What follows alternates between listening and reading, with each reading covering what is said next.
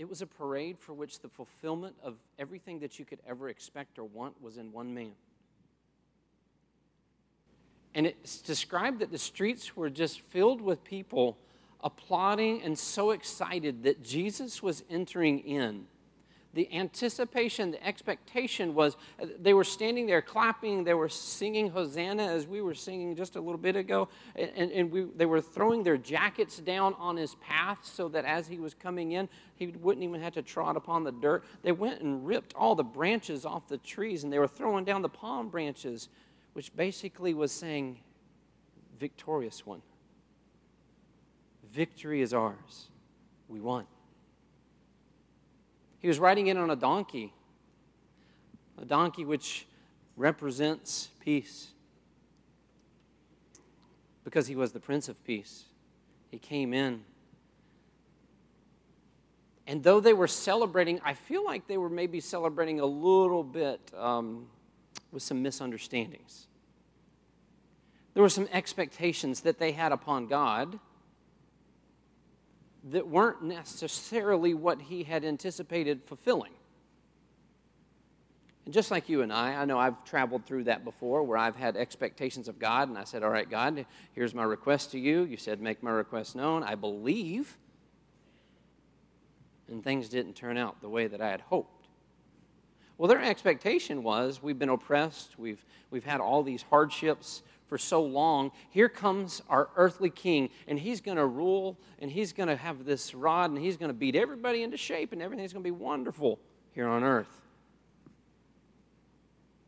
Can you imagine the quandary that they were in?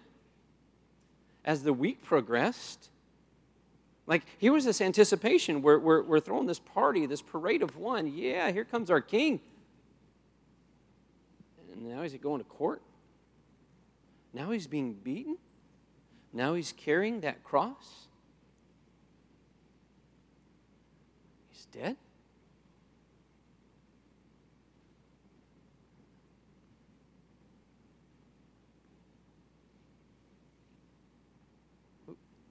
We just had a party. My jacket's all dirty. We have no more shade in the city because we ripped all the branches off and we were celebrating a victory.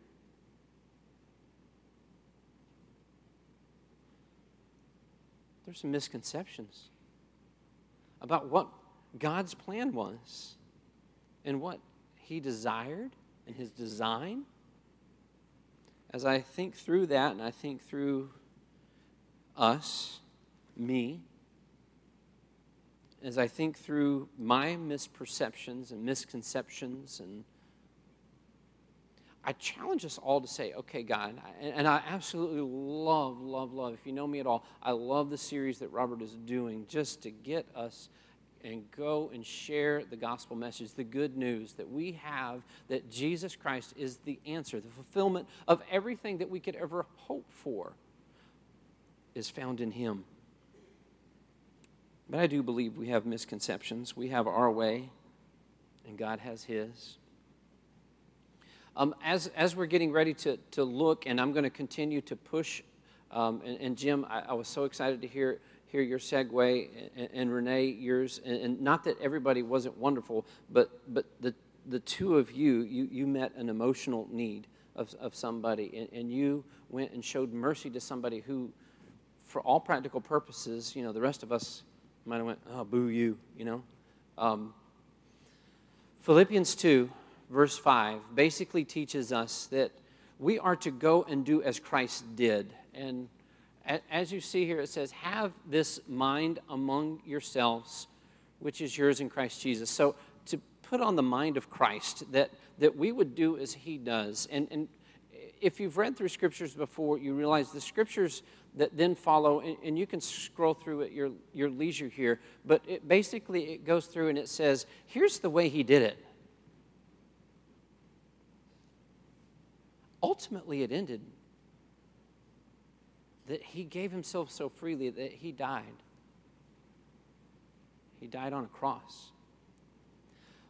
Well, I asked this question to the students, that I was like, okay, why don't we do this? Why don't we do a little study? Let's look at the Gospels, Matthew, Mark, Luke, and John. I'm still missing Mark, by the way, if you're in the room. Thank you. Let's look at the Gospels, and let's go back and let's look at everything that Jesus said. Let's watch everything that Jesus did, and let's categorize them in one of three ways. Was he trying to encourage the disciples, the brethren, trying to build them up, encourage them, push them along the way?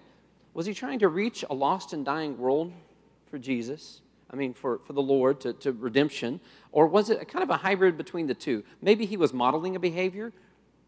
Maybe he was trying to lead a lost and dying world to his Father when the reality was his disciples were right there, so he was modeling that. I'm just going to read you the numbers, and please realize these are fallible humans that came up with these, and there may be plus or minus 3, 4, 5, 6%. I don't know. But here's what I'm wanting to see. What was Jesus doing? What was noteworthy that it was written down in one of the Gospels? And then let's go and do likewise. So here's what we discovered. In the book of Matthew, 50% of what Jesus said and did was to encourage the disciples. It's great to gather together. It's great to come in. It's great to have this type of conversation. It's great to go in small group and dive into the Word and dig and hold each other accountable. That was a lot of what Jesus did. It has great, great, great value. 31% of what he did and what he said was outside of the walls of the brethren. It was to go reach a world that doesn't have any clue. They're lost as lost can be. That leaves 19%, according to Matthew, that was kind of both. Okay, so you can see, obviously, it is important to him what we're doing here. Luke, 54% encouraging disciples. Lost World, 22%, both 24%. He was a smart guy. Numbers are going to be different. John, he's all about some love. 41% was about encouraging the disciples. He has an increase of 35%. I wasn't shocked. 35% was to reach a lost and dying world. He's all about some love. 24% was both. All of that to just bring to our awareness. What about me? What about me? Am I encouraging disciples? Am I out reaching a lost and dying world? Am I trying to be a part of God's kingdom's work? Which brings me to Micah chapter 6, verse 8. I just want to add my 2 cents for whatever it's worth. Probably maybe 1 cent. Micah says this, and I believe we can marry this to the gospel message. He has told you, O man, what is good, and what does the Lord require of you but to do justice, to love kindness, and to walk humbly with your God. In NIV, it says to act justly. In the New Living Translation, it says to act right, or right living, to do the right thing, being moral, being fair. I did a Google search. I don't know if you ever do Google searches. I did a Google search for videos, and here's what I asked for. Fighting injustice. Here's our society. Here's what shows up when you Google fighting injustice. The majority of them are about a video game. Any of the students know the game? I'm just curious if y'all played it. Injustice, God's Among Us. What comes up as a video game? When you Google a video, fighting injustice, instead of it being littered with stories about the church, the body, going out and fighting against injustice, here's what you see the most of the time. Injustice, God's among us, plural. Instead of what I would hope that I was going to get was that it was going to be littered with videos about fighting injustice because God is among us. Like, why would I not? Why would I not go fight for injustice or against it? Matter of fact, Matthew 25:40 says, and the king will answer them, truly I say to you, As you did it to one of the least of these, my brothers, you did it to me. He is among us. He is here. He longs for us to be filled with justice, to do what's right. Remember, church, the world knows everything that we're against because we hold our banners high. We protest very well. But it's not what we're necessarily against. What are we for? Who are we going to fill a gap for?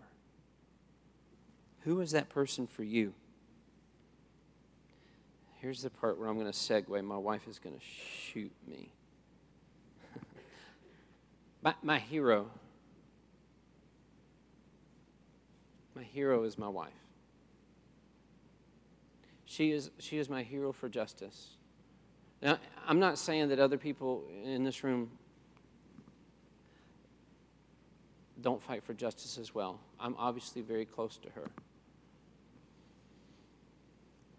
And we've had many conversations. It's not who you're against, it's who you're for.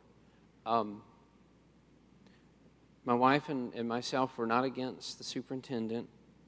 We pray for her. We're not against the board. We pray for them. But we're for something. There was a decision that was made. I'm just going to give you a nutshell. It's called clustering. They're trying to move a lot of the special needs kids around to put them in different schools. This program here, this program here, this program here. I'm not a special education teacher. I don't work with special education students. I don't know the effects that it's going to have, but I know somebody who does. And that's my wife. Gosh, she's going to... I love you, Ray. I want to show a video of how passionate she is about justice. I love you, Rachel. You just have to get an app, and then from the app you can grab the video. So we're ready. I'm the mildly intellectually disabled teacher there. And this morning, my administrator met with me and informed me that I was going to either have to go to Luella or possibly have an opportunity at Ola, but I had to choose between my Ola family and my students. I opened Ola. I was there the very first day that it opened. And all I could do was cry, because all I can do is picture my students' faces, because it's about them. And I hear you say that you did an investigation and you talked to parents, but obviously you didn't talk to enough parents. And my question is, did you think to ask the professionals, the teachers who teach these students, who know them?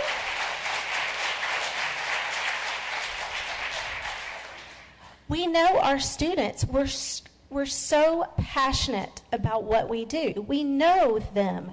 We know that this that you set before them is way too difficult of a task for them to handle. And especially in such a short period of time, it's just so unfortunate. If you could get into these classrooms and actually interact and see what these students do, and to walk with them down the hallway of Ola High where everybody knows their name, and the administrators know their names.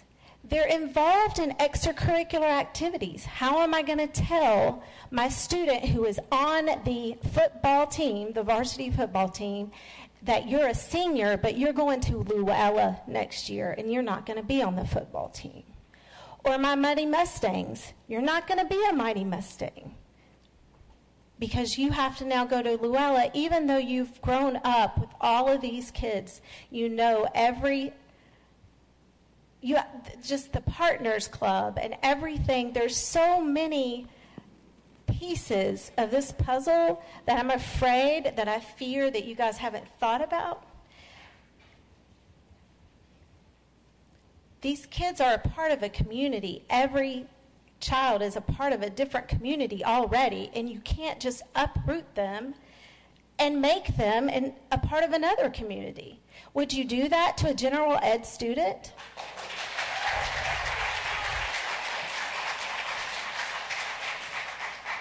My students are a part of the Ola community, and they have been. It's as if I fear that you guys feel like they're puzzle pieces or chess pieces, like you've dehumanized them into just pieces that you can move around on a board game. I mean, it's so, I just really don't even have all the words to say. I'm just so passionate about being an advocate for these kids, and it just breaks my heart that no professional was asked, what should we do? Is this wise? Is this unwise? And because all the teachers are just in a state of shock right now. We don't know what to do. So, and so are their parents, of course. So, thank you.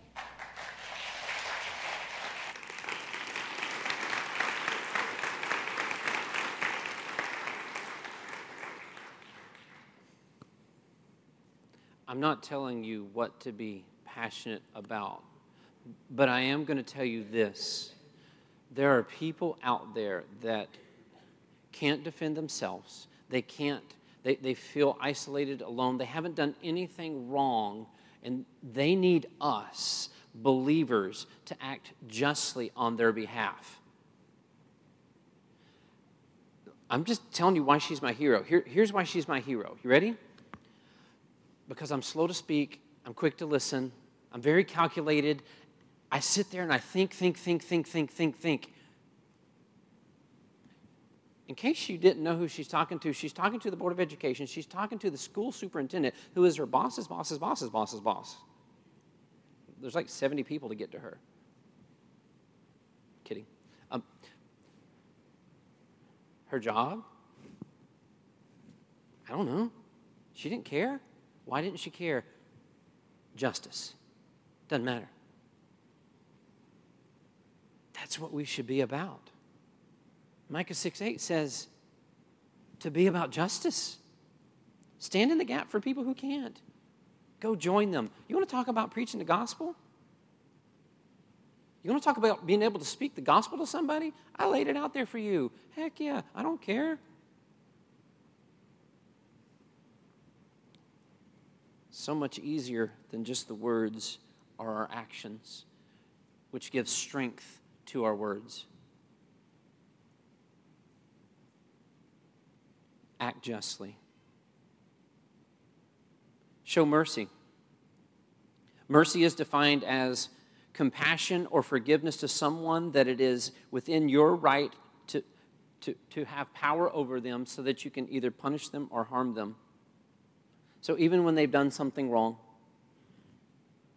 Now, to act justly, that's completely different, but to show mercy, this person's like in the wrong and maybe deservingly getting what they're getting. To show mercy is what we need to be doing. John chapter 8, verses 1 through 11. Jesus, his life intersected the adulterous woman. She's certainly in the wrong. She's certainly chosen to do something that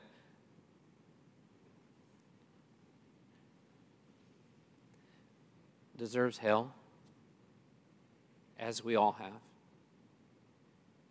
And at this point, you have the spiritual elite, those that know all the laws, certainly better than most of us in this room. They know all the laws, and they're coming in. And I don't know if you've ever been spiritually bullied, where somebody's really pointing out all your mistakes. I know I've felt it before. Well, that's what was going on here. So they throw her down on the ground. Verse 1, but Jesus went to the Mount of Olives. Early in the morning, he came again to the temple. All the people came to him, and he sat down and taught them. The scribes and the Pharisees brought a woman who had been caught in adultery. Where was the man? Why didn't they bring him, I wonder? And placing her in the midst. Keep going. as we start reading, I want to notice Jesus' posture with this person who did wrong. Jim, this is what I was segueing to you, is notice the posture of Jesus. They said to him, "Teacher, this woman has been caught in the act of adultery. Now in the law, Moses commanded us to stone such a woman. So what do you say?" This they said to test him, that they might have some charge to bring against him. Jesus bent down, and he wrote on the ground with his finger. He wrote in the dust, is what the NIV says. Or no, the New Living Translation says. And it also says he stooped down. So he got down on her level where she was, because they pretty much just tossed her on the ground. His posture was, he went down to where she was and started writing. Gosh, I really wished I could see that video of all he was writing. I really wished I could. My mind just races with what was that all about. Continuing on. Verse 7. And as they continued to ask him, he stood up. Okay, once again, notice posture. He stood up, as in to defend her. He stood up to get between the accuser and the one who's being accused. And he said to them, "Let him who is without sin among you be the first to throw a stone at her." Go ahead. And once more, got back down. He bent down and wrote on the ground. Got dirty again. But when they heard it, they went away one by one, beginning with the older ones. I can hear the stones hitting the ground, If Jesus wouldn't have interceded right there, she would have lost her life. Deservingly? We can argue that. Yeah, sure. We can argue that all day. She really messed up. She messed up bad. But notice that Jesus still stood in there for her. But notice, in just a second, you're going to see he didn't disqualify she was wrong. Okay? She was wrong, and you'll notice. Beginning with the older ones, and Jesus left alone with the woman standing before him. Verse 10. Jesus stood up and said to her, "Woman, where are they? Has no one condemned you?" She said, "No one, Lord." And Jesus said, "Neither do I condemn you. Go, and from now on sin no more." So yes, he knows. He knows she's messed up. But he was showing mercy. He went on her behalf. She was being spiritually bullied by all these people. You see, anytime that Jesus interceded with sin, it was completely different than a lot of religious people. A lot of religious people, they're all about condemnation. Jesus, he still had intersections with sin, but it was all about redemption. He wanted to intercede to point the person in the right direction. And I think we should be doing the same. Matter of fact, as I sit there and I think about this, Cody, I saw you earlier. Are you in here? Oh, hey, Cody. How are you? Cody's getting married, right? Next Saturday. I have the privilege and the honor to be a part of his and Chandler's wedding this coming up Saturday. We're going to go through Ephesians 5, give you a little heads up in the service. It talks about husbands and wives, but it also makes an analogy here. And so I want you to go back and look at John 8 again a little bit later on, but I want you to put this mindset on. I believe there was a real woman that really got thrown to the ground who was really about to get stoned, and Jesus really interceded. But I want to step back just a second, and let's look at some symbolism here. We are told that Christ is the groom, and the church is his bride. Go reread it and picture Greg, the bride of Christ. You, the bride of Christ, who came to him and said, "Lord, I give you my life. You're my number one. You are the Lord of my life. You're not just my Savior. I just didn't get fire insurance, but you're the Lord of my life. You're my number one. And then we go and we chase after all these other gods. We're actually very adulterous as well. When we put anything above God, we too are adulterous.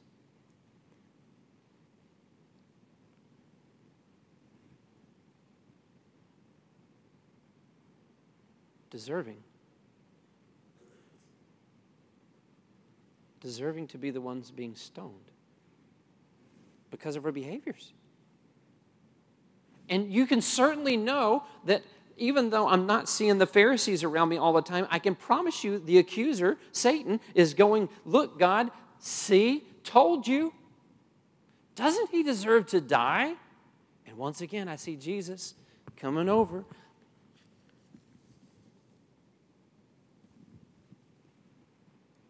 I see Jesus standing up for me saying, nope. We're all good here.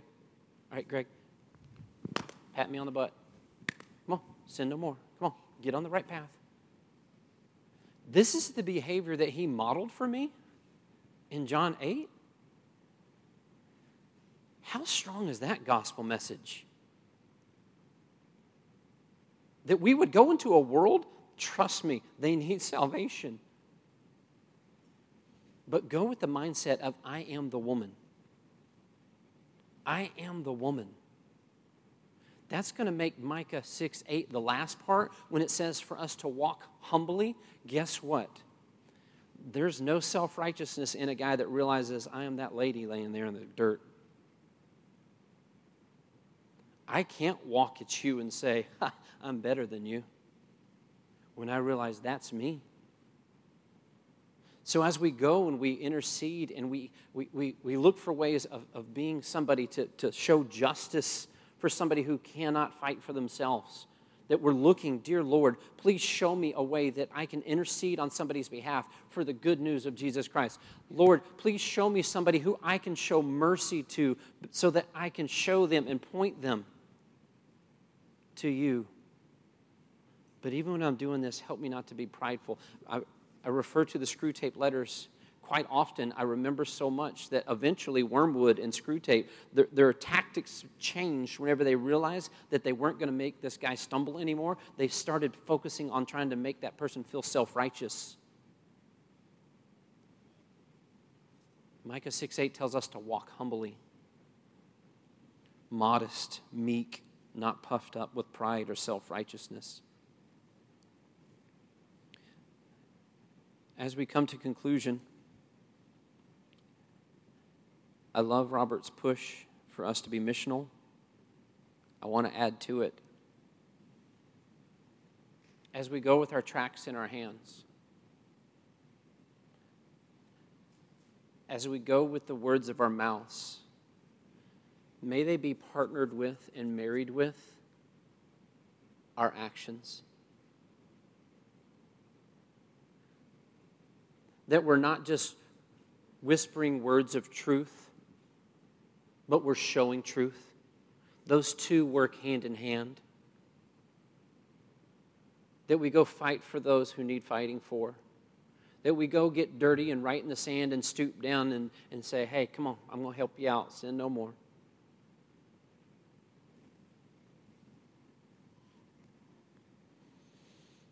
Be the gospel. Meet needs, physical, maybe it's money, maybe it's chores, maybe helping somebody cut the grass. Students, maybe if your student pastor hurt his left arm ice skating, you can help him. Emotional, Renee, emotional. Be an ear, show love, show grace when people need it.